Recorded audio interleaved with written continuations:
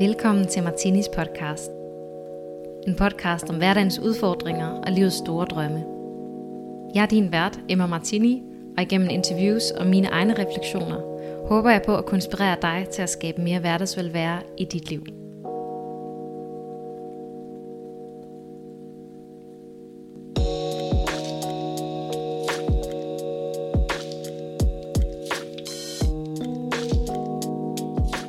Velkommen til den her episode af Martinis podcast. I dag har jeg min første mandlige gæst, og det er overhovedet ikke bevidst, at jeg har fravalgt det indtil nu. Det er ikke fordi, at jeg forsøger at skabe et kvindepodcast, men af en eller anden grund, så føler jeg mig ofte tiltrukket af kvindelige gæster, nok fordi det er dem, jeg synes, det er nemmest at spejle mig selv i. Men fremadrettet, der vil jeg altså forsøge at få en lidt bedre balance. I dag der har jeg inviteret Christian indenfor. Christian kender jeg igennem hans kone Christina, som I jo også har mødt i podcastet for nogle episoder siden. Det er Christian Tisgaard, som er ejer og stifter af Green Savings. Christian han har arbejdet i bankverdenen i mange år, men ligesom Christina så interesserer han sig for bæredygtighed, både hvordan han kan gøre en forskel for den klode, vi bor på, men også hvordan han kan skabe et bæredygtigt liv for sig selv og sin familie. I sin virksomhed rådgiver Christian sine kunder om bæredygtig investering. Og i den her episode kommer vi både til at høre om Christians egen historie, men vi kommer også til at dykke meget ned i emnet bæredygtig investering. Vi skal både snakke om, hvad bæredygtighed overhovedet er, hvordan det kan kombineres med, hvis man ønsker at investere og vækste sin formue. Og I får også nogle super håndgribelige tips til, hvad man kan gøre, hvis man ønsker at investere mere bæredygtigt. Det er både for dem, som måske har en større formue, men lige så meget for dem, som måske bare eksempelvis ønsker at starte med at investere deres pensionsopsparing lidt mere bæredygtigt. Den båd er jeg selv i, og jeg blev så meget klogere på grund af den her samtale med Christian. Og jeg håber rigtig meget, I vil blive det samme. Rigtig god fornøjelse.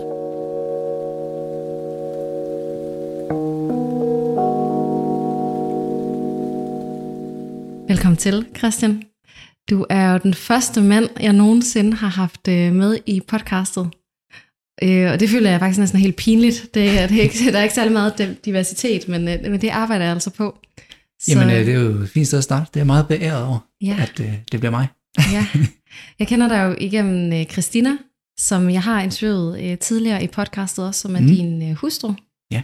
Og har været meget inspireret af både, hvad hun har fortalt om dig, men også de gange, hvor jeg har mødt dig, og vi er faldet i snak om dit arbejdsliv. Du arbejder med investering og bæredygtig investering, som vi kommer til at dykke mere ned i dag. Jeg har en masse spørgsmål. Jeg synes, det er et mega spændende emne, og vil prøve sådan at få det med, så alle kan være med. Så selv dem, der ikke ved vildt meget om investeringsverdenen, de også forhåbentlig får noget ud af det. Det lyder fornuftigt. Men skal vi starte med at lige få gennemgået sådan din baggrund, og hvor du kommer fra, og hvad du har med dig? Ja, det kan vi sagtens. Jamen, jeg er oprindeligt fra Silkeborg, vil jeg sige. Jeg kommer fra. Jeg har boet lidt rundt omkring, og er ude af en søskendeflok på 60 stykker, og mine forældre havde dambrug, da vi var børn. Så vel lidt landligt og naturligt på en eller anden måde, kan man godt sige, at det var. Og opvokset i skov og natur, og det var nok pointen med at fortælle det, at det har altid haft en eller anden tiltrækningskraft på mig, og så også på Christina sidenhen, efter vi mødte hinanden selvfølgelig. Jeg har arbejdet i bank, hvis vi tager det arbejdsmæssigt. Det har jeg gjort i lidt over 13 år, og det var både som investeringsrådgiver for bankens sådan større investeringskunder, også kaldet private banking kunder. Og det var jeg i 7 år, i både Aarhus og i Roskilde, over øst for Storebælt. Og så, da jeg sådan ligesom skulle videre på udviklingsrejsen i banken der, så sigtede jeg lidt mod et ledelsesjob.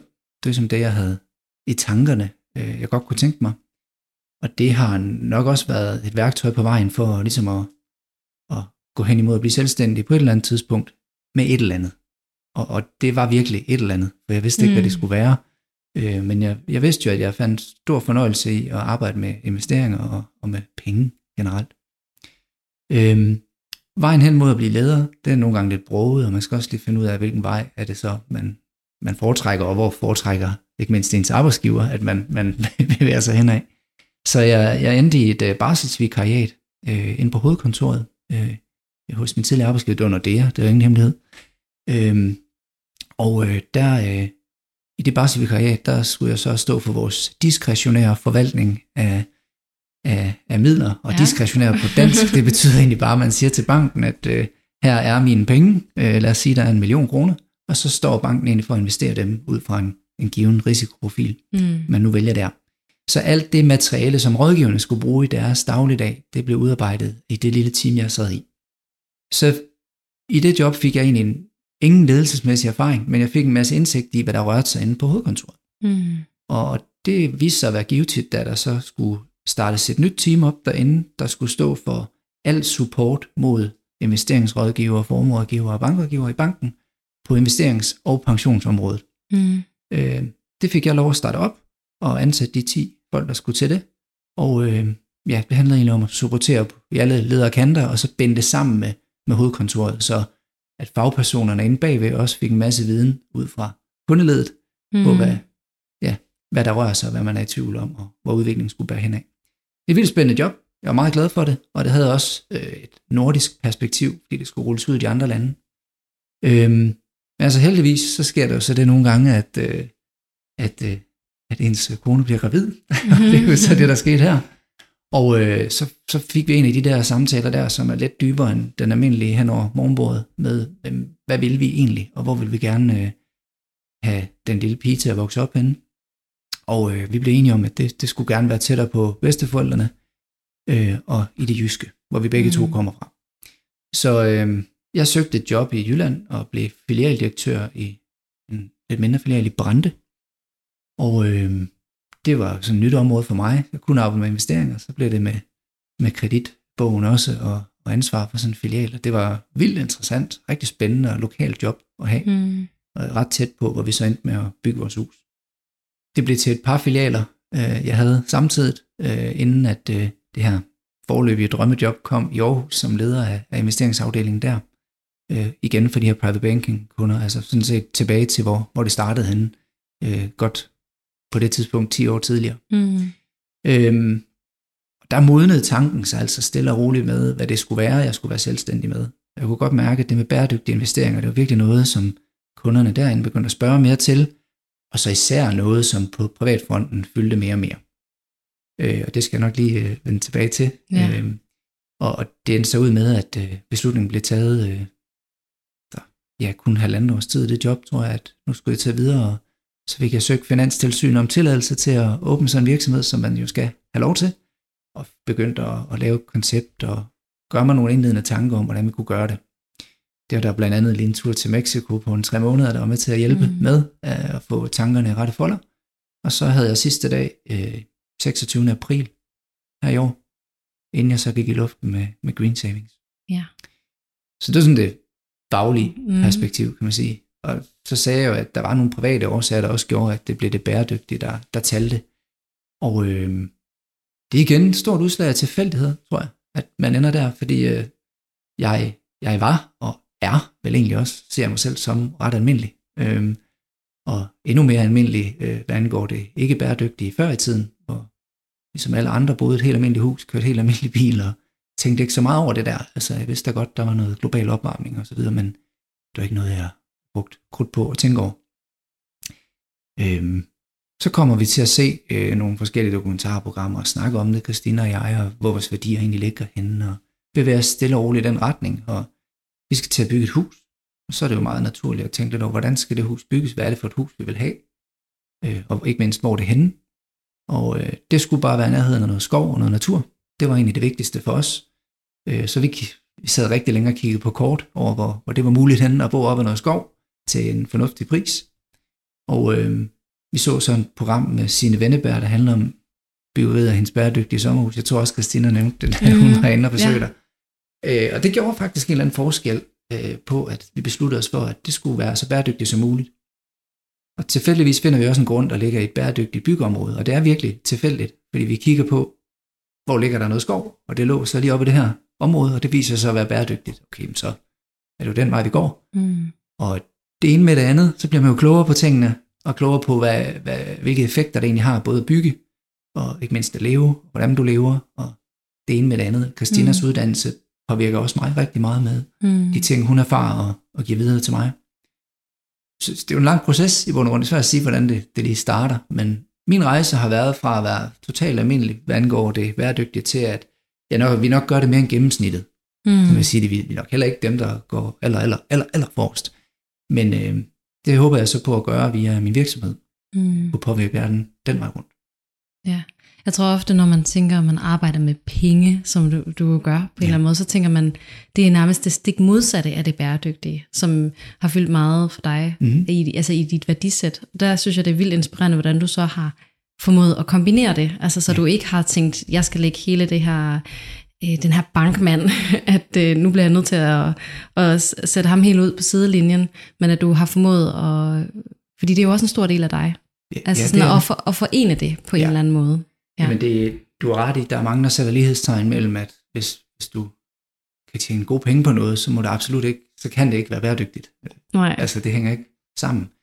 Men det er jo den, der er ved at blive godt og grundigt udfordret i de her år, og en af de parametre, man kigger på, når noget er bæredygtigt, det er jo også den økonomiske del. Det er jo ikke noget, der har fået verdens bedste idé, hvis du ikke kan tjene penge på det, fordi så lever det ikke, og så gør det reelt set ingen forskel. Det handler det også om at få firmaet op at stå, hvis man har den her gode idé, og gøre den levedygtig og bæredygtig på længere sigt, så kan du gøre en større forskel. Altså, så det kommer der mere og mere af, at der er lighedstegn mellem, jo mere bæredygtigt det er, jo flere penge kan du også tjene på det i længden, ikke? Ja. Skal vi prøve at få sådan udpenslet, hvad er bæredygtig investering, som jo så er det, du beskæftiger dig med i dag ved Green Savings. Altså, hvad er en bæredygtig investering?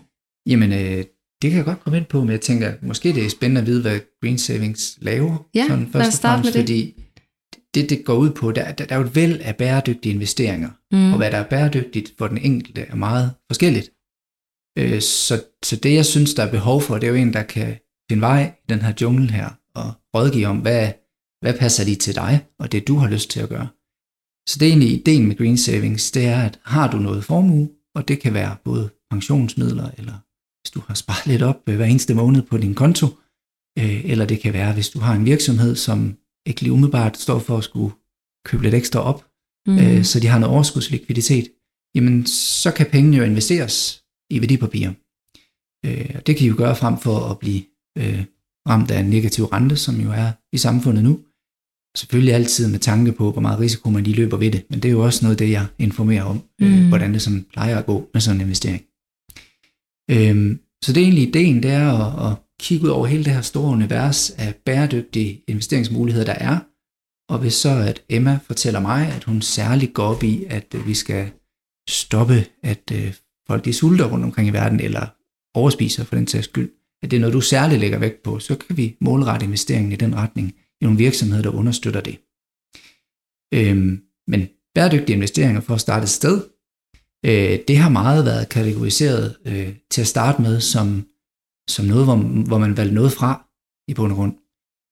Og startende med meget af det her dekarbonisering, altså mindre kul, mindre olie især, at det har været det, der har været fokus.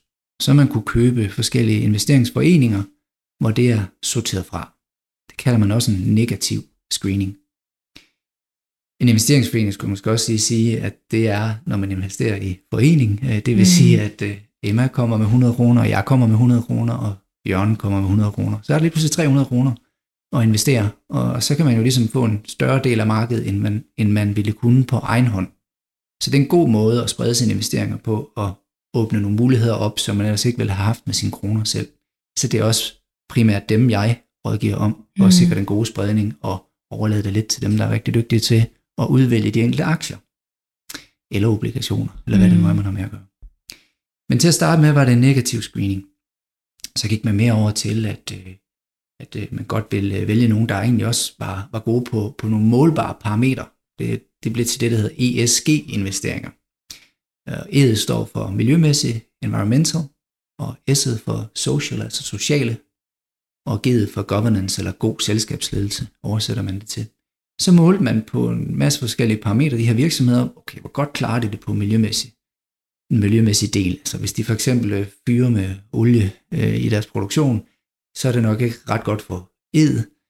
Men som omvendt, så kan de jo godt både have solpaneler og alt muligt andet godt, og gøre det rigtig godt på E'et, men ikke have styr på selskabsledelsen. Det kunne være en bank, ingen nævnt, ingen glemt, og så der foregår noget hvidvask i et land langt væk. Det er jo et rigtig godt eksempel på dårlig selskabsledelse. Ikke? Så de 3 parametre i sammenhænger har ligesom været guldstandarden i nogle år for, når du kigger på bæredygtige investeringer. Og det giver også mening ud fra det perspektiv, at det så lige pludselig er målbart. Ja, og hvem laver den måling? Altså hvem går så ind og vurderer det? Det er jo det, der gør det endnu mere interessant, at det er der jo nogle aktører i markedet, der gør. Bare for at nævne et par stykker, så er der Sustainalytics og MSCI, som laver nogle forskellige målinger af det. Og problemet i gåseøjne ved det er, at man kan godt have den samme virksomhed, som bliver vurderet vidt forskelligt af de 2 selskaber, fordi de griber det forskelligt an. Der mangler ligesom et overordnet målesystem for, hvornår virksomheder er bæredygtige. Men der er råd for. Der er kommet noget her i år faktisk, der hedder EU-taksonomien, hvor Europa forsøger at lave en skala for, hvor bæredygtige tingene er. Og det bliver implementeret i alle virksomheder fra i år, altså fra 1. januar 2022, så skal alle virksomheder med mere end 500 ansatte ind og rapportere på de her bæredygtighedskriterier i hele EU. Okay. Det er et ret stort skridt. Ja. Ikke? Så det tvinger jo alle til ligesom at forholde sig til de 6 kriterier, de har. De har 6 forskellige kriterier, hvor de 2 første handler om nogle klimahandlinger, og der er noget med, hvordan du behandler vandressourcer og landet, og hvordan det indvirker på upcycling og den her økonomiske cyklus, der er. Så der er forskellige kriterier der, hvor de skal ind og forholde sig til det. Og så er det inden for hver branche ovenikøbet lavet nogle standarder for, hvornår er du bæredygtig, hvornår er du ikke. Så vi undgår greenwashing. Og det bliver en stor hjælp i jagten på de bæredygtige investeringer her. Derudover, en del af den taksonomi, det er en forordning, de har lavet på investeringsforeninger specifikt, og så bliver det lidt mere relevant for det, jeg laver. Fordi der er man delt op i 3 klasser. Der er en, der hedder artikel 6, og jeg ved ikke, hvorfor den hedder artikel 6, og hvorfor den næste hedder artikel 8, og den sidste artikel 9. Det hedder de så bare, ikke? Men man kan jo lave dem om til nogle farver, for bedre at forstå det. Artikel 6, det er den grå. Det er investeringsforeninger, der på ingen måde tager hensyn til ESG-forhold eller andre bæredygtighedskriterier. Det er en helt normal investeringsforening, der går efter pengene, så at sige. En lysegrøn, eller en artikel 8, det er en, hvor der indgår bæredygtighedskriterier i deres, som man kalder det, til- eller fravalg af aktier, eller obligationer, hvad det nu er, de har med at gøre. Ikke? Men det er ikke med det som ene formål, at gøre verden til et bedre sted, altså impact-investeringer, hvor vi så kravler over i den sidste kategori, artikel 9, som er de mørkegrønne. Der skal de virksomheder, der påberåber sig det, eller de investeringsforeninger, der påberåber sig at være artikel 9, de skal kun have virksomheder, som kan dokumentere, at de gør en positiv forskel for at løse nogle af de udfordringer, vi står overfor. Og det er jo der, jeg synes, det bliver interessant. Det er jo der, at man med sine midler, som man alligevel bare har stående på en pensionskonto et eller andet sted, kan gøre en forskel. Hvor man ikke bare lader som om, men det faktisk sker. Ja. Det synes jeg er vildt interessant. Jeg tænker også, at det er jo så ikke nødvendigvis, fordi du skal vælge mellem det gode afkast og at gøre en positiv forskel, fordi hvis der kommer mere og mere fokus på det her med bæredygtighed, og man nu begynder at måle på det, så vil der nok også være flere, der vælger at investere i de aktier. Altså at det faktisk kan gå hen, og at de virksomheder, der er helt mørkegrønne, de faktisk også vil kunne give et rigtig fint afkast. Ja, eller dem, der er på vej til at blive det, i hvert fald. Ikke? Det er jo nok der, det største afkast ligger, men dit ræsonnement er fuldstændig rigtigt. Jeg vil ikke sidde her og sige, at de helt mørkegrønne investeringer kommer til at give mere end de grå. Nej. Det kan man ikke sidde og love endnu, fordi det er relativt kort tid, vi har kigget så bombastisk på tingene, som vi gør her.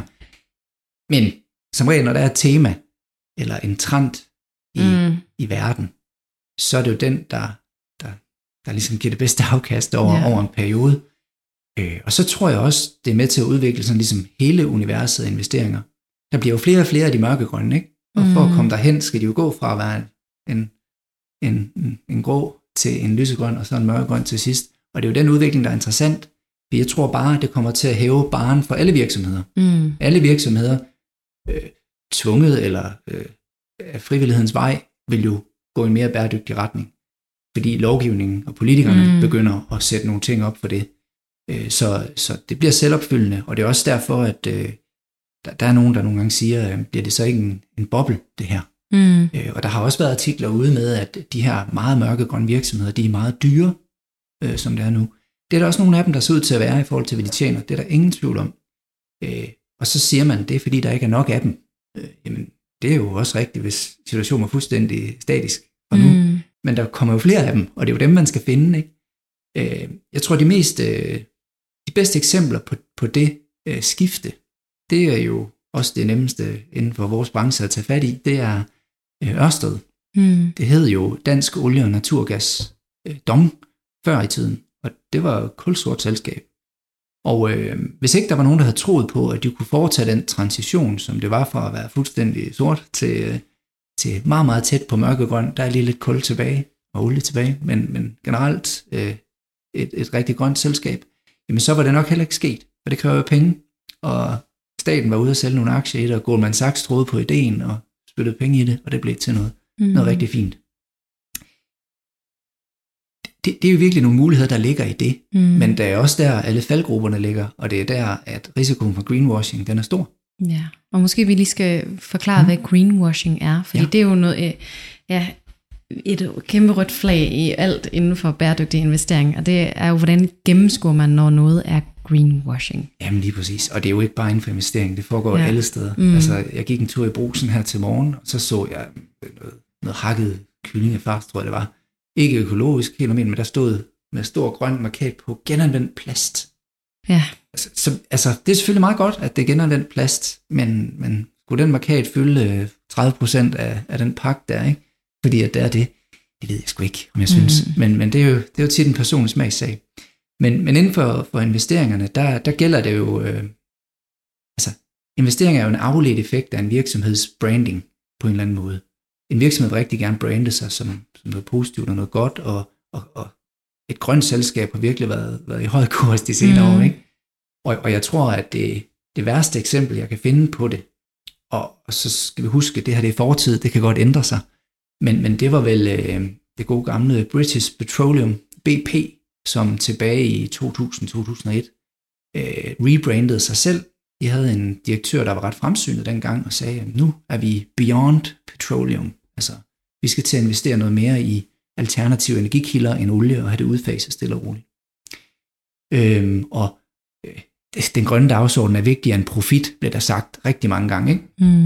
Så sker det jo bare det uheldige for BP i 2006, så kommer det største olieudslip i Alaskas historie ved en af BP's olierørledninger deroppe, hvor der har været masser af advarsler om, at det var ved at korrodere, altså ruste op, og der var risiko for, at det kunne ske, hvor man, fordi man ville spare penge og optimere indtjeningen i virksomheden, negligerede det problem og lod det stå til, og så gik det jo galt.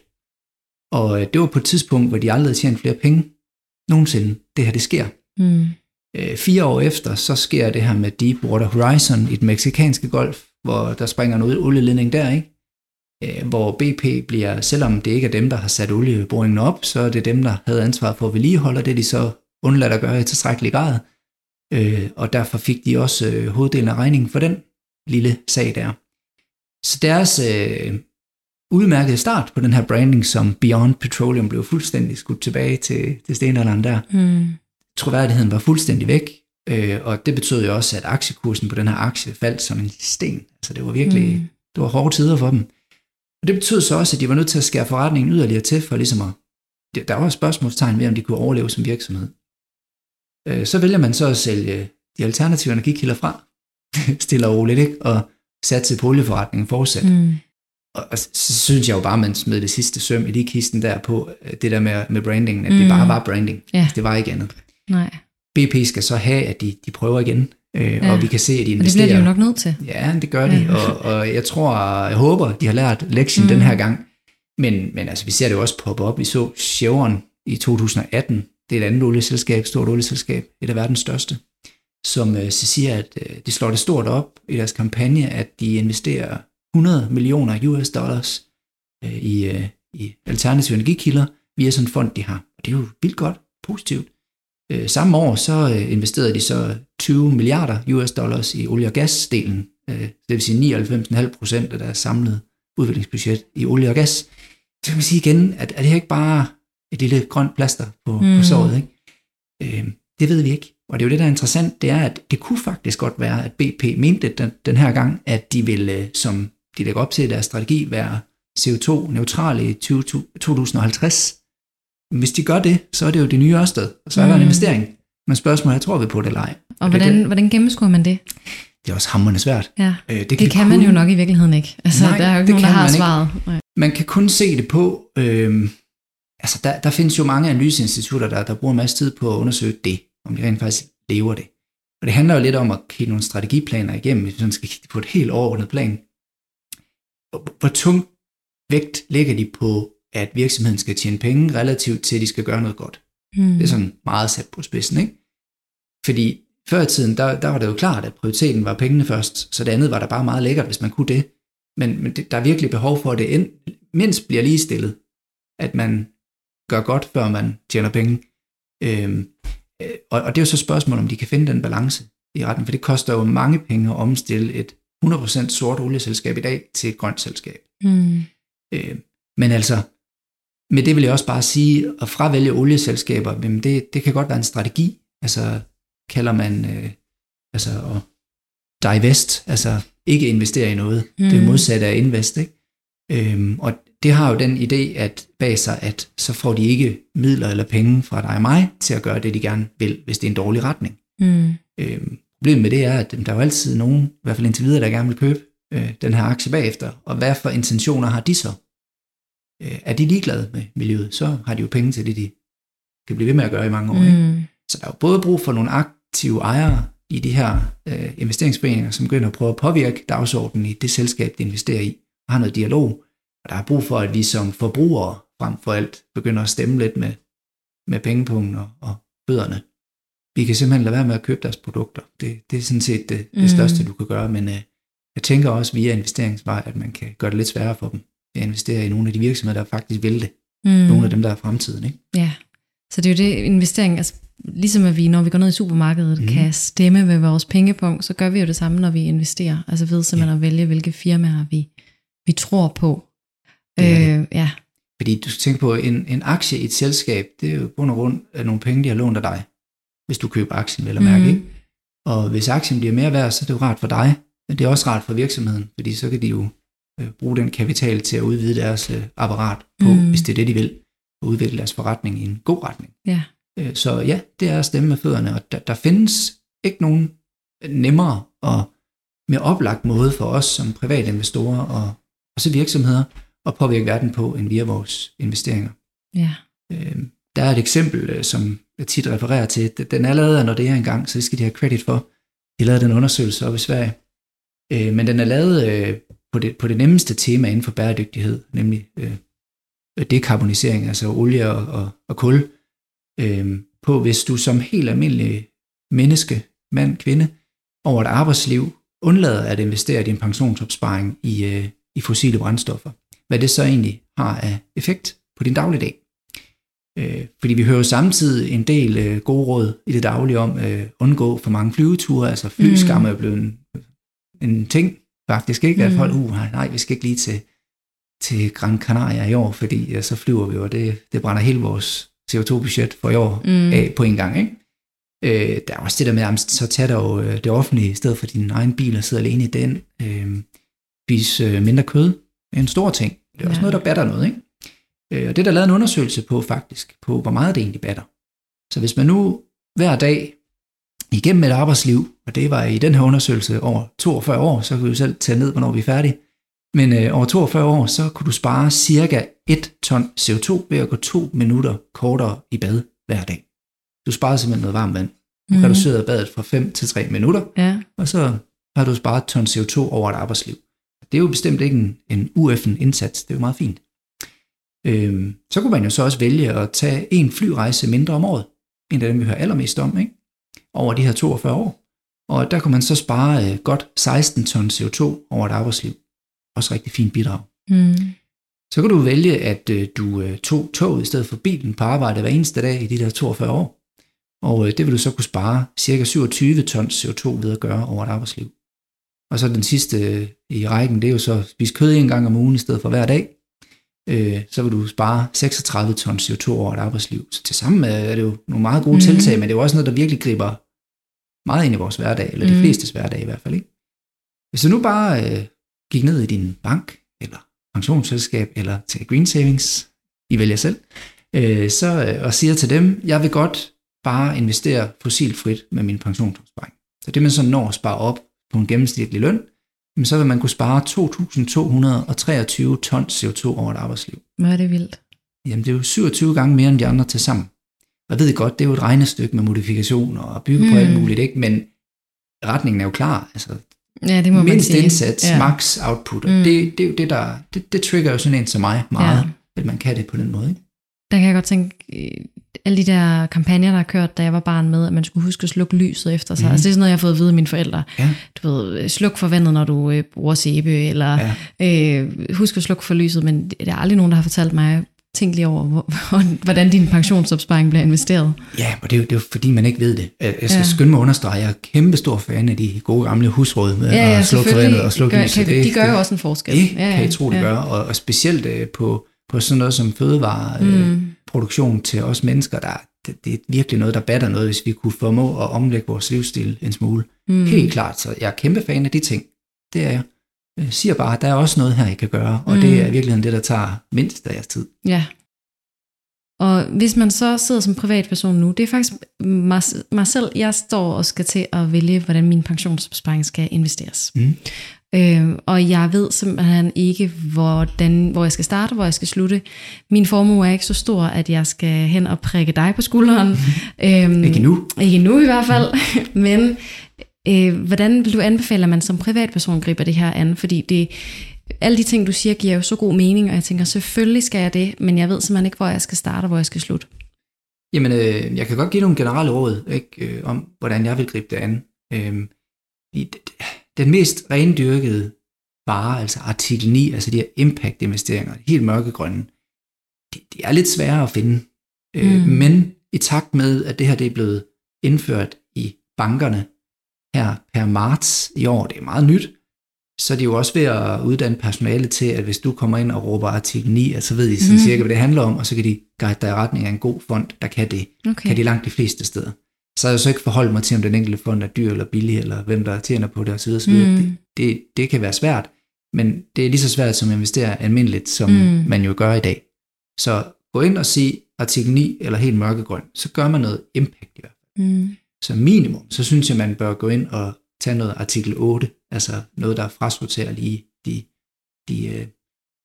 de ting, der er mindst i trend lige nu. Altså det er det, de går ind og gør, og finder nogle virksomheder, der klarer sig godt på de her ESG-kriterier. Hvis nu at det handler om, at man har 5 eller 10 eller 20 eller 30.000, som man ikke lige gider at betale negativ rente af, men som man også omvendt vil risikere noget med, for det er jo ikke uden risiko det her, det skal man huske. Det har nogle udsving. Har du lang tid nok, så er det ubetydeligt med udsvingene. Ja, det virker lidt markant sagt, men historien viser os bare, at jo længere tid du har, jo mindre er den risiko for at tabe dine penge, så er det også det, der kommer dig bedst til gode i den lange ende at tage noget risiko. Men på kort sigt, der er det klart, der er udsvingene, der kan de være store ved aktier, og mindre ved obligationer, men altså, så obligationer er nok heller ikke så interessant rent afkastmæssigt at investere i lige nu. Men hvis jeg har penge i den størrelsesorden, så vil jeg kigge på Dooland, thisisdooland.com, tror jeg den hedder.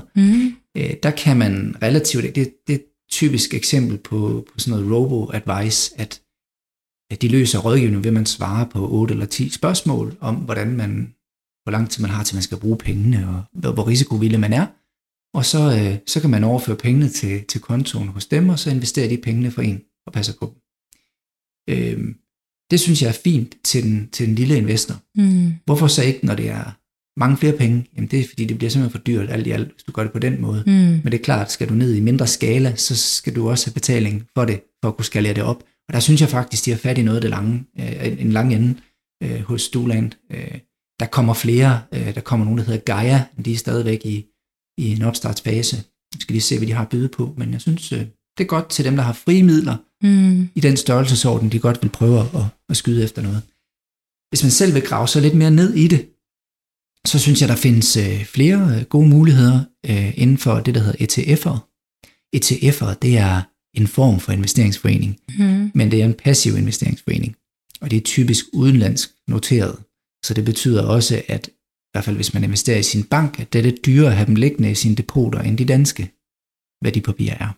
Så der er nogle faldgrupper her, men, og særligt på det, der hedder risiko, fordi de her ETF'er, der findes på området, det er typisk meget ensporet, for eksempel mod, der er en, der hedder Clean Energy, som jo i sagens natur er sol og vind i bund og grund. Det er jo et af de temaer, der findes under bæredygtighed, ikke?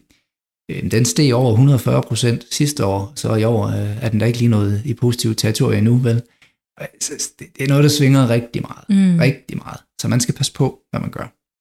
Så regel nummer 1, gå ned i din bank og sige artikel 9, hvis du har så lidt som muligt med det at gøre, og så stol på det, de kommer med. Så kan det være mere eller mindre godt, men du gør i hvert fald noget godt, fordi vi skal kunne dokumentere, at det er impact-virksomhed, de investerer i.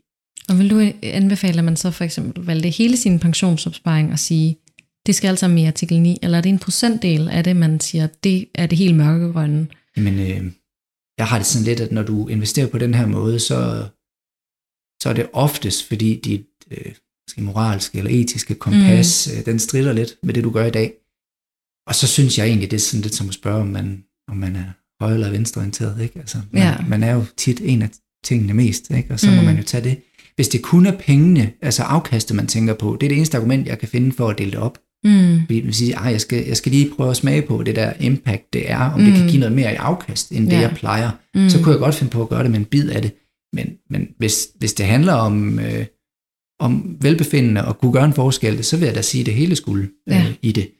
Og det er der jo selvfølgelig også lavet undersøgelser af, at okay, løber man sådan en enorm risiko ved det? Det er nemlig det, jeg tænker, at folk kan være nervøse for, ikke? At man... Jamen det, igen, hvis du griber det rigtigt an, og vælger en god, bred investeringsforening, så viser de undersøgelser, der er lavet, godt nok på relativt kort historik. Kort historik i den her sammenhæng, det er sådan noget en 3, 5, 7 år, at det faktisk har givet bedre afkast end det almindelige marked, men til samme risiko.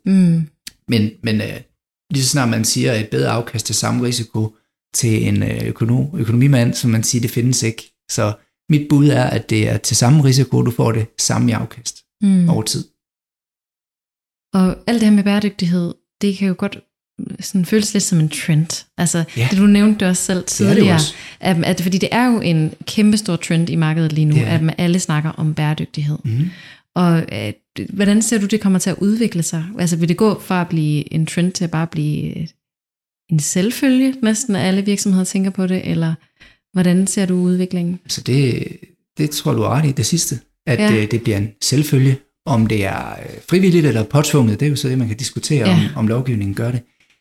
Der er bare den her forskel. Vi kan prøve at nævne andre trends, der har været. Vi kunne tage IT-trenden, der var der i starten af nullerne. Altså dem, der ville være kritiske, de kunne sammenligne det med den boble. Og det forstår jeg fuldt ud, for det var da virkelig, det var en boble af en anden verden, ikke? Forskellen er nok, at vi kan godt overleve på planeten uden IT, men vi kan ikke rigtig overleve uden planeten, ikke? Altså, jeg ved godt, det er lidt hårdt skåret op, men vi er jo nødt til at gøre et eller andet. Jeg læste lige noget statistik igennem fra FN, så det er en rimelig troværdig kilde, hvis du spørger mig. Men om 26 år, så er der faktisk mere plastik i vandet, end der er fisk. Det er jo en ting, ikke? Hvis vi fortsætter som nu, jamen så der er en klimaforsker, der hedder Sebastian Mernø, jeg hørte foredrag med, siger, at vi når ikke ret meget ind i 2021, eller undskyld ikke 2000, det hedder år 2100, vi skal lige have den vendt rigtigt i mit hoved. Altså om små 100 år, jamen så er vandtemperaturen steget godt 4 grader, og hvis den er det, jamen så er vandet noget mere surt, og så er der ikke nogen koralrev, så er der en masse fisk, der er væk. Altså det ændrer jo alt for os, hvis ikke vi gør noget. Ja. Og det skal være nu her. Og det er jo det, politikerne ved, derfor laver reglerne om, som virksomhederne skal følge, og så ender det jo med, at det bliver det, man gør. Ja, altså der er også et politisk pres her, der gør, at det ikke kan bare være en trend. Kæmpe stort, og det er størst i EU. USA har stadigvæk meget tilbage at ønske. Det er jo, Trump meldte sig jo ud af Paris-aftalen, for at Biden meldte dem ind igen nu her, da han blev valgt ind. Så det er et godt træk, og de kommer over stepperne nu, er jeg helt overbevist om. Så det bliver barren, der bliver hævet, og det er ikke skidt for de investeringer, man gør sig i de her temaer her. Selvfølgelig kan det være, at det ikke er sol- eller vindenergi, som bliver det nye om 30 år. Det kan være, at det bliver noget brint, eller ammoniak, eller noget helt fjerde, 5., 6. Vi ved det ikke. Så det er der selvfølgelig risiko ved, hvis du bare laver nålestiksoperationer ned i det. Men når jeg tænker bæredygtige investeringer, så tænker jeg inden for alle mulige temaer. Det for det første er det jo fordelt over hele verden. Man skal have nogle værdipapirer. Det skal ikke bare være i sol og vind. Det skal også være i virksomheder, der arbejder for en mere bæredygtig fødevareproduktion, for eksempel. Det kan jo godt være noget, der lyder ret konventionelt, men som er på vej i den rigtige retning. Og der tænker jeg specifikt på sådan noget som John Deere, den her grønne traktor, som mange vest for Storebælt i hvert fald kender ud fra landet af. De arbejder intenst med præcisionslandbrug, med mangel på bedre ord. Går egentlig ud på, at du måler mere på den enkelte mark, hvad den har brug for af gødning, og mere bæredygtig gødning, så de kan være mere effektive omkring tingene. Der er virksomheder, der arbejder med vertikal landbrug, det vil sige i højhuse, høje bakker formår de at lave nogle grøntsager, nogle salater, nogle planter, ikke? Og arbejder med det. Så der er noget innovation på vej, så man kan investere i den vej rundt. Det kan også være på det sociale ben. Et godt eksempel er en virksomhed fra Brasilien, som sørger for bedre uddannelse. Dernede, den hedder Estácio. Jeg skulle lige slå det op i mit papir, jeg skulle ikke lige huske, hvordan det forstår jeg godt. Men det de gør, det er, at de sørger for, at i de her fattige områder, hvor folk ikke har råd til uddannelse, eller har rigtig langt til uddannelsesinstitutionen, så kan de klare det online. Og der er de jo så målt på, som del af deres rapportering på, hvad de gør forskel, at det sjovt nok giver en indkomst, der er 2,4 gange højere, end hvis du ikke har taget en uddannelse. Det er jo logik. Men det betyder bare enormt meget for et lokalt samfund, at folk er bedre uddannet og tænker, okay, det kunne være, at jeg skulle lade være med at fælde den her regnskov, og så i stedet for at finde på noget andet, mere givende for det her lokale samfund. Ikke? Så det lyder næsten til, at for dig er bæredygtighed ting, der gør verden til et bedre sted. Altså sådan på en eller anden måde, mere end det kun handler om miljø og klima. Jamen det er helt afgjort, og så kan man sige, har det ikke altid været sådan, fordi jeg tror da også, da man opfandt køleskabet i sin tid med fræerne og hele skidtet, så gjorde det da også verden til et bedre og nemmere sted. Det er jeg da helt sikker på. Men man havde ikke lige den der med at tænke på miljøet, eller konsekvenserne af det. Så det hænger jo sammen. Der er en brændende platform, bare sådan helt det er der, næsten bogstaveligt. Det er lige præcis det der, ikke? Men det kan være rigtig mange ting. Jeg synes også, der er et svensk selskab, der laver indmad til hjelme. Det hedder Mips. De laver ikke selv hjelmene, men de laver den ting, der er inde i hjelmen. Ja, altså cykelhjelme eller... Cykelhjelme, sikkerhedshjelme, motorcykelhjelme, alt muligt. Og det, de har fået opfundet og patenteret, det er jo sådan, at det modvirker, når du knalder hovedet i jorden med fart, så kommer der en rotation, og det er det, der giver hjernerystelser, eller større sandsynlighed for hjernerystelser.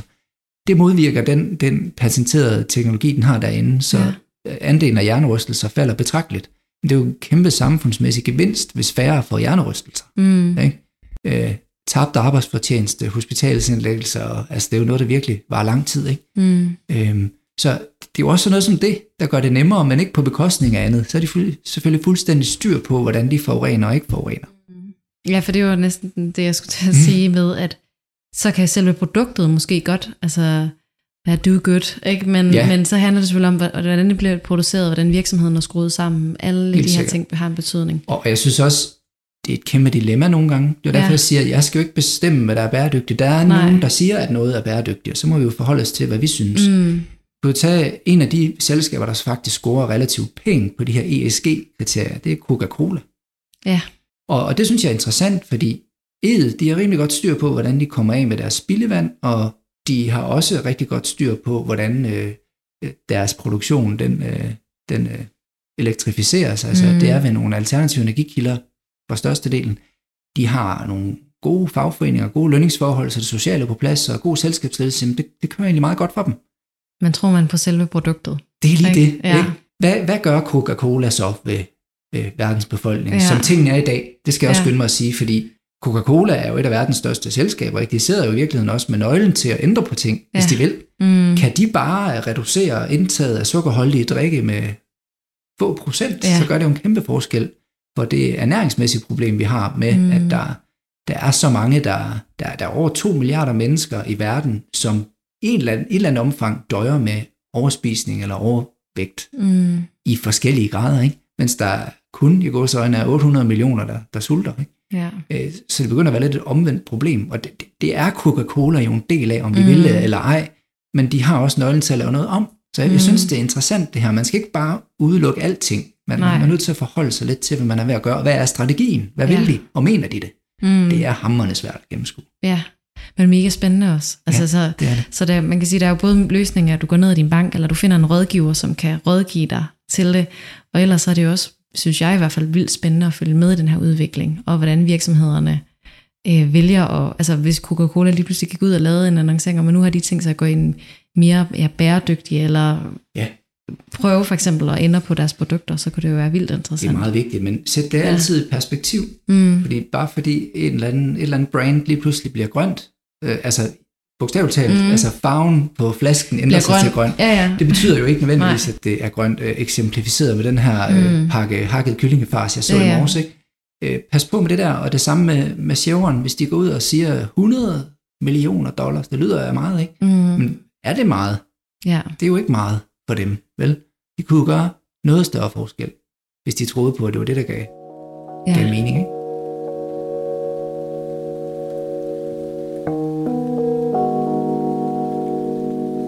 Jeg kan ikke lade være med at tænke i hele den her snak om investering, at det lyder jo egentlig rigtig positivt det hele. Altså man får noget håb og tænker, at verden er på vej i en bedre retning, ikke? Yeah.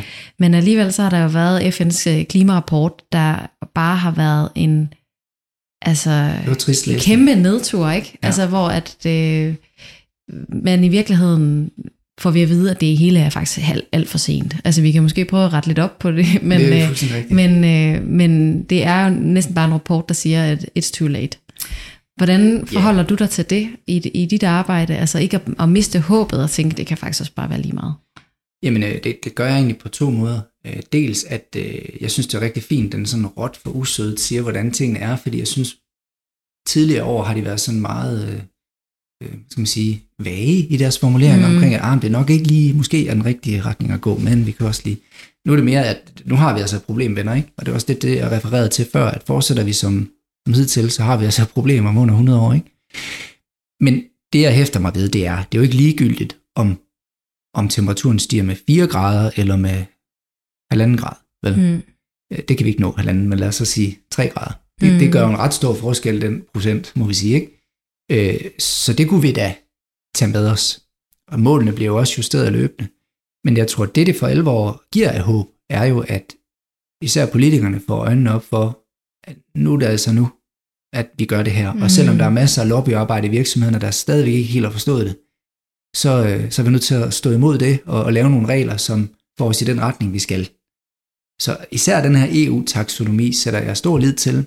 Også til alle de coronapakker, der kommer, hjælpepakker, økonomiske hjælpepakker, de bliver mere og mere målrettet bæredygtige infrastrukturprojekter og miljørigtige ting og sager, end de gjorde tidligere. Så der sker jo en bevægelse. Og et helt fuldstændig uoverstigeligt stort tal, det er jo det, der skal til for, at vi når målene i Paris-aftalen. Det vil være, at hvis vi kunne investere bare 1% af verdens BNP i bæredygtige løsninger, så kunne vi faktisk nå det her mål. Men nu er 1% af verdens BNP et abnormt stort tal, så det er nok ikke muligt. Men kunne vi nu nå noget af vejen, vil vi alle sammen hjælpe lidt til, så tror jeg da på, at vi kan undgå 4 grader. Og det vil nok også gøre, at vi kan overleve på jorden lidt længere, end vi ellers kunne. Ja. Og vi har jo så faktisk mulighed for at forsøge at gøre en positiv forskel. Ja. Og det udvikler sig jo også hele tiden, så vær en del af det. Det er det handler om for mig i hvert fald. Ja.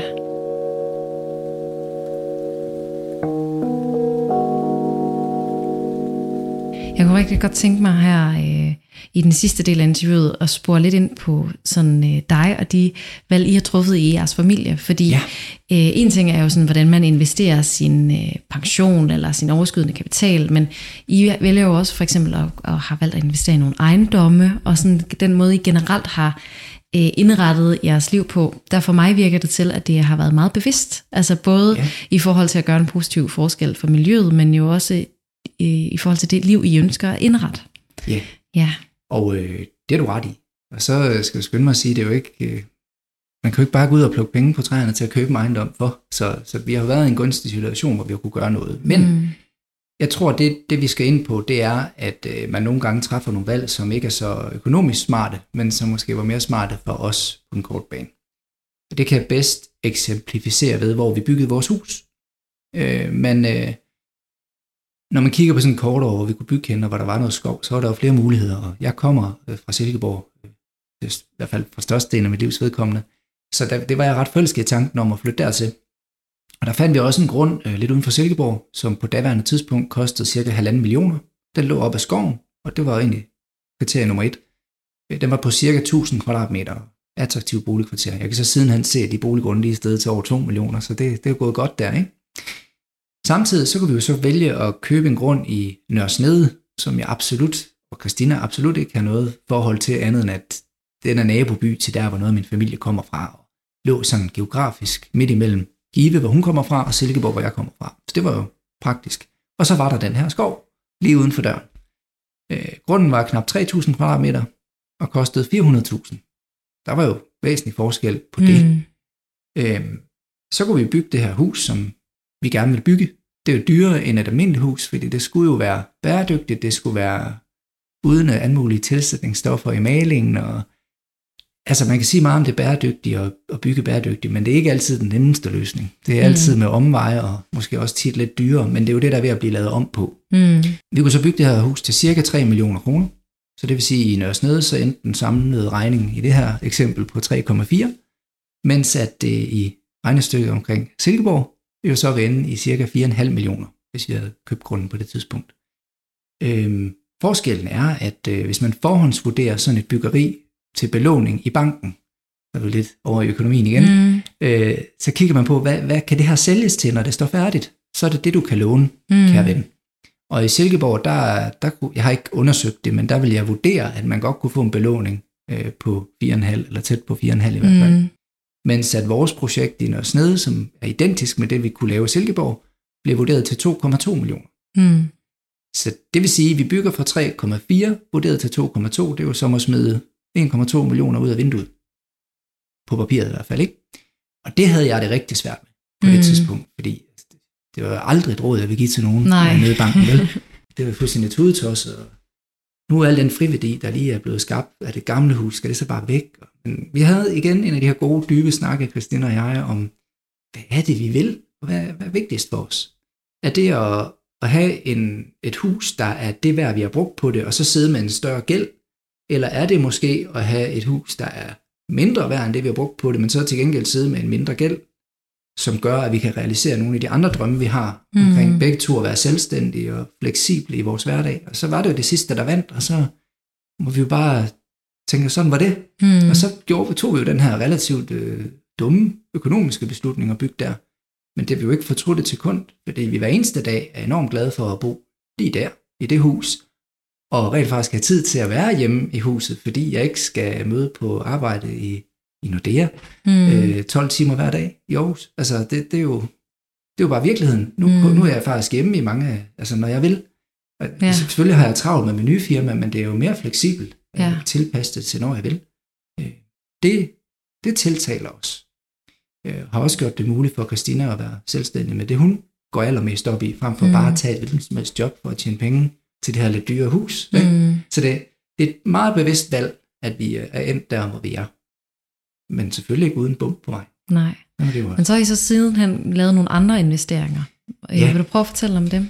Ja, altså vi er jo begunstiget af, at vi har nogle muligheder rent økonomisk til ligesom at tilrettelægge det lidt anderledes for os selv. Hvis jeg nu skal lade være med at mumle mig ud af det, så handler det lidt om, at vi havde i hvert fald mulighed for at købe noget ekstra ejendom, hvis det var det, vi ville. Så opstod der en god mulighed. Får man en flyveplads. Ja, men så dukker der lige en flyveplads op. Det er nok ikke de fleste, der lige tænker, at jeg køber dig en flyveplads, men I har en plan. Vi har en plan. Ja. Det er en flyveplads i dag, og det bliver det jo ved med at være indtil videre. Og bare med et begrænset antal flyvninger, der er derude fra. Men det primært er for os, det er jo et skønt naturområde. Der er godt 19 hektar jord, og halvdelen af det er skov. Og den anden halvdel er noget hedelandskab og noget græs, som ikke har været under plov siden 1961, tror jeg. Mm-hmm. Og det synes vi jo er spændende. Det kan mange ting, sådan områder. Og vi synes ligesom, at der er brug for steder, hvor man kan få flere mennesker ud i naturen og nyde den skønne natur, der nu også er i det her område af Midtjylland, som, jeg vil ikke sige, det er udkants Danmark, så er det i hvert fald indkants Danmark, hvor det er lidt svært at holde huspriserne på samme højde som bare i Silkeborg, som ligger 25 minutter væk. Ikke? Og Christina kan med sin virksomhed jo invitere gæster derud, og vi vil lave et retreat center, kan det vel kaldes på moderne dansk, hvor der er mulighed for overnatning og rekreere lidt og trække sig lidt tilbage og nyde stedet og naturen og de foredrag, der nu vil være derude. Det er jo et enormt spændende sideprojekt, jeg går i gang med. Det fylder meget lige nu, hvor vi er ved at renovere på det, men når det så er gjort, så kunne du jo gerne være en del af hverdagen på en god måde. Ja, så det understreger også det her med, at en investering kan ikke nødvendigvis bare være, at du går ned og køber en aktie. Altså det kan også godt være for eksempel en ejendom, og i det her tilfælde, det jeg synes er inspirerende, det er også, at det flettes sammen med en personlig drøm. Altså så Christina, der har en drøm om at skabe et retreat center, og så kommer du og faktisk også skal se en økonomisk... En forretningsmæssig del. Lige præcis. At man ligesom siger, her kan vi både gøre en forskel for nogle mennesker, vi tror på, at vi kan skabe et fantastisk sted og gøre en forskel med det, men samtidig så tænker du også, men det er samtidig også en god forretning. Det er rigtigt. Jamen, man kan jo investere i alt muligt. Og der, i den tid, jeg har arbejdet med de her ting, der er den alternative ting, jeg har hørt oftest om, det er investering i ejendommen. Kan jeg ikke bare lige købe den her ejendom, og så leje det ud, og så tjene gode penge på det? Og det er jo nærmest risikofrit, for det falder aldrig, og alle de der gode ting. Jamen altså, nummer 1, der er ikke noget, der er risikofrit. Det kan godt falde, og det har det også gjort før. Og sådan er det bare. Så gør der uafhængig af det, hvis det skal kunne lade sig gøre, eller være med at belåne det for hårdt. Men det andet er, at det er jo en anden måde at investere på. Det nemmeste, du kan gøre i verden, er at købe et værdipapir. Du går ind og køber det en gang, og så ligger det der. Så der er ikke noget vandrør, der lige der er ikke noget vandrør, der går. Der er ikke en, der glemmer at betale husleje. Nej. Der er ikke en forsikring, der skal betales. Du skal ikke lige ud og skifte taget en gang, hvad det nu er.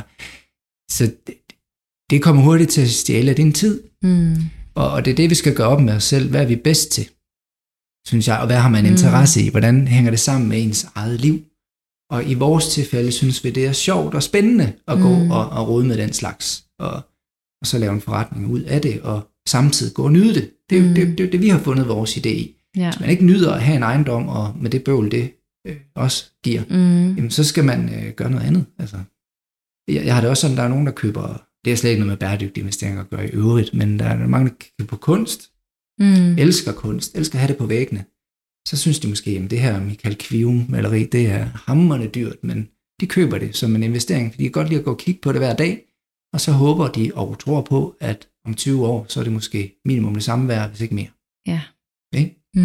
Og det er jo der bevægelsen, den er ved at bevæge sig lidt fra den her tankegang med, at man absolut skal tjene penge på alting. Så har jeg set en bevægelse hos os, nogen der måske lige det er svært at være ret meget yngre end os, men lige nummeret yngre end os måske, hvor det ikke er så vigtigt, om det giver 4 eller 5 eller 6% om året i afkast, men bare det bliver gjort rigtigt. Gøre en forskel, ikke? Jo. At vi kan se sig selv i det. At det er vigtigere end profit, og det er virkelig en kontrast til vores forældres generation og ældre, som kun tænker i de baner. Altså, tør jeg næsten sige. Nogle af dem bliver jo også omvendt lidt i de her år, men i bund og grund handler det om en ting, det er, at det i hvert fald bliver mindre værd. Det skal stige i værdi og alt det her, ikke? Det er meget vigtigt for dem. Så der sker et eller andet med den her generation, at der er nogle ting, der bliver vigtigere.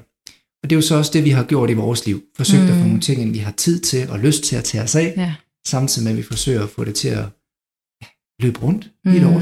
Give mening for os i bund og grund. Ja, og ved at det skaber noget overskud rent økonomisk, så får I også noget overskud i tid. Altså, det gør vi. Men igen, om det giver 4 eller 6% at have den flyveplads, det er ikke så vigtigt. Det giver os, altså bare det samarbejde, vi har omkring at få det til at gå, det sætter virkelig pris på. Det giver jo et ægteskab en helt ny dimension, at skulle forholde sig til sådan nogle ting sammen. Ja. Ikke?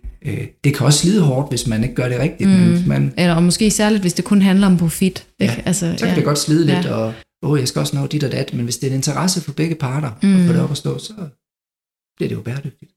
I startede jo med at i jeres smukke baghave, der ligger op mod skoven her, og lave sådan en lille hytte, som man kan lege. Ja. Og det tænker jeg har været en god og sådan en måde at prøve det af. Ja, det her, altså inden I har været, altså købt en hel flyveplads. Ja, det er rigtigt. Og skal lave kæmpe lidt. Jamen det er det, og det synes jeg også er meget inspirerende, og det er måske også lidt mere tilgængeligt. Jeg tror ikke, der sidder så mange, der lytter med, der tænker, jeg går da lige ud og køber en flyveplads og laver et retreat center. Det er fuldstændig rigtigt. Men du har ret i, det er et godt eksempel. Baghaven, ikke? Altså, det var jo en del af planlægningen også for os, at hvis jeg skulle sige farvel til den relativt fornuftige løn, jeg havde før i tiden, skal der også bare være lidt, så vi lige kunne betale huslejen, ikke? Og maden og sådan nogle ting. Og hvordan gjorde vi så det? Og tilfældigheder gør jo, at jeg ender på et kursus i Letland, fordi jeg synes, det lyder vildt spændende at prøve at bygge sådan et bjælkehus i hånden. Altså, i hånden, det med håndværktøj, altså med økser og håndsave og sådan noget, uden mekanisk værktøj. Det lyder sgu da spændende, og Christina synes også, det lød fedt. Jamen, så tager jeg det lige derover i 12 dage. Og det gjorde jeg så. Og der var jeg så over i de her 12 dage sammen med 15 andre mænd fra 11 forskellige lande, viste sig. Og så kom man derover, så ligger der bare sådan en vogn med, jeg tror der var 10 forskellige lærkestammer. Og så var det også bare gået i gang med at få pillet barken af dem, og alt det der, få lavet det her lille hus her på 25 kvadratmeter. Større var det jo ikke. Men vi nåede at lave, hvad der svarer til en lille meter i højden, det her hus her, på det kursus, vi var på. Så jeg kunne godt se, hvis jeg selv skulle i gang med det, apropos det at bruge sin tid på det, man har lyst til. Så, altså det var ikke realistisk, at jeg selv skulle bygge det. Det ville jo tage 3 år. Sådan noget, så jeg spurgte, hvad skal du have for det her? Og det er jo super fedt ved at komme tur derover. Der er tingene lidt billigere, end de er i Danmark. Og i og med, at det var elever, der har lavet det hele, så var det egentlig primært bare råmaterialerne, jeg skulle betale for. Og så 1,5 år efter, så stod det i vores have. Og vi tænkte, det er meget godt. Lad os prøve at se, om vi kan lege det ud, og så se, hvad vi kan få for det. Og den der kombination af den lidt oversete natur, der ligger nede omkring vores sted. Alle kender til Silkeborg, men ingen kender til Nørre Snede, hvad det kan. Den kombination af det og sådan en lille sauna i haven, det har gjort, at det har været besøgt næsten hele tiden siden 1. marts, vi lagde det op. Ikke? Det er jo fantastisk, og jeg synes, det har været super sjovt at have gæster. Vores have er relativt stor, så det er jo ikke som, vi render hinanden over enden hele tiden, men bare det at gå ned og sige hej og velkommen til, og de så spørger, hvad de kan, og fortælle lidt om det, og kan have det godt, og se, hvor glade de er bagefter. Det har givet blod på tanden, og giver inspiration til det næste projekt. Ja. Jeg har da i hvert fald gået og overvejet, er det niks i haven? Altså, så jeg kan finde plads til det, men selvfølgelig kan det. Nej. Jeg tror, vi er ved at være ved vejs ende, Christian, men jeg tænker, at vi skal lige sikre os her til sidst, at folk ved, hvis de gerne vil finde dig. Det kan jo være, at der er nogen, der lytter med, som har arvet nogle penge, eller har noget formue, som de gerne vil have noget rådgivning omkring. Ja. Hvordan får man så fat i dig? Jamen, det kan man jo gøre ved at finde mine kontaktoplysninger inde på min hjemmeside. Jeg tror, det er det nemmeste at huske. www.greensavings.dk. Så finder man det hele derinde. Ja. Skriv eller ring, også hvis I er i tvivl, om det lige er jer, om giver det mening, så ring os. Altså, vi tager da bare en snak om det og ser, hvad vi kan gøre, og hvad vi ikke kan gøre, så skal jeg nok hjælpe jer i den rigtige retning. Fantastisk. Tusind tak for din tid. Selv tak.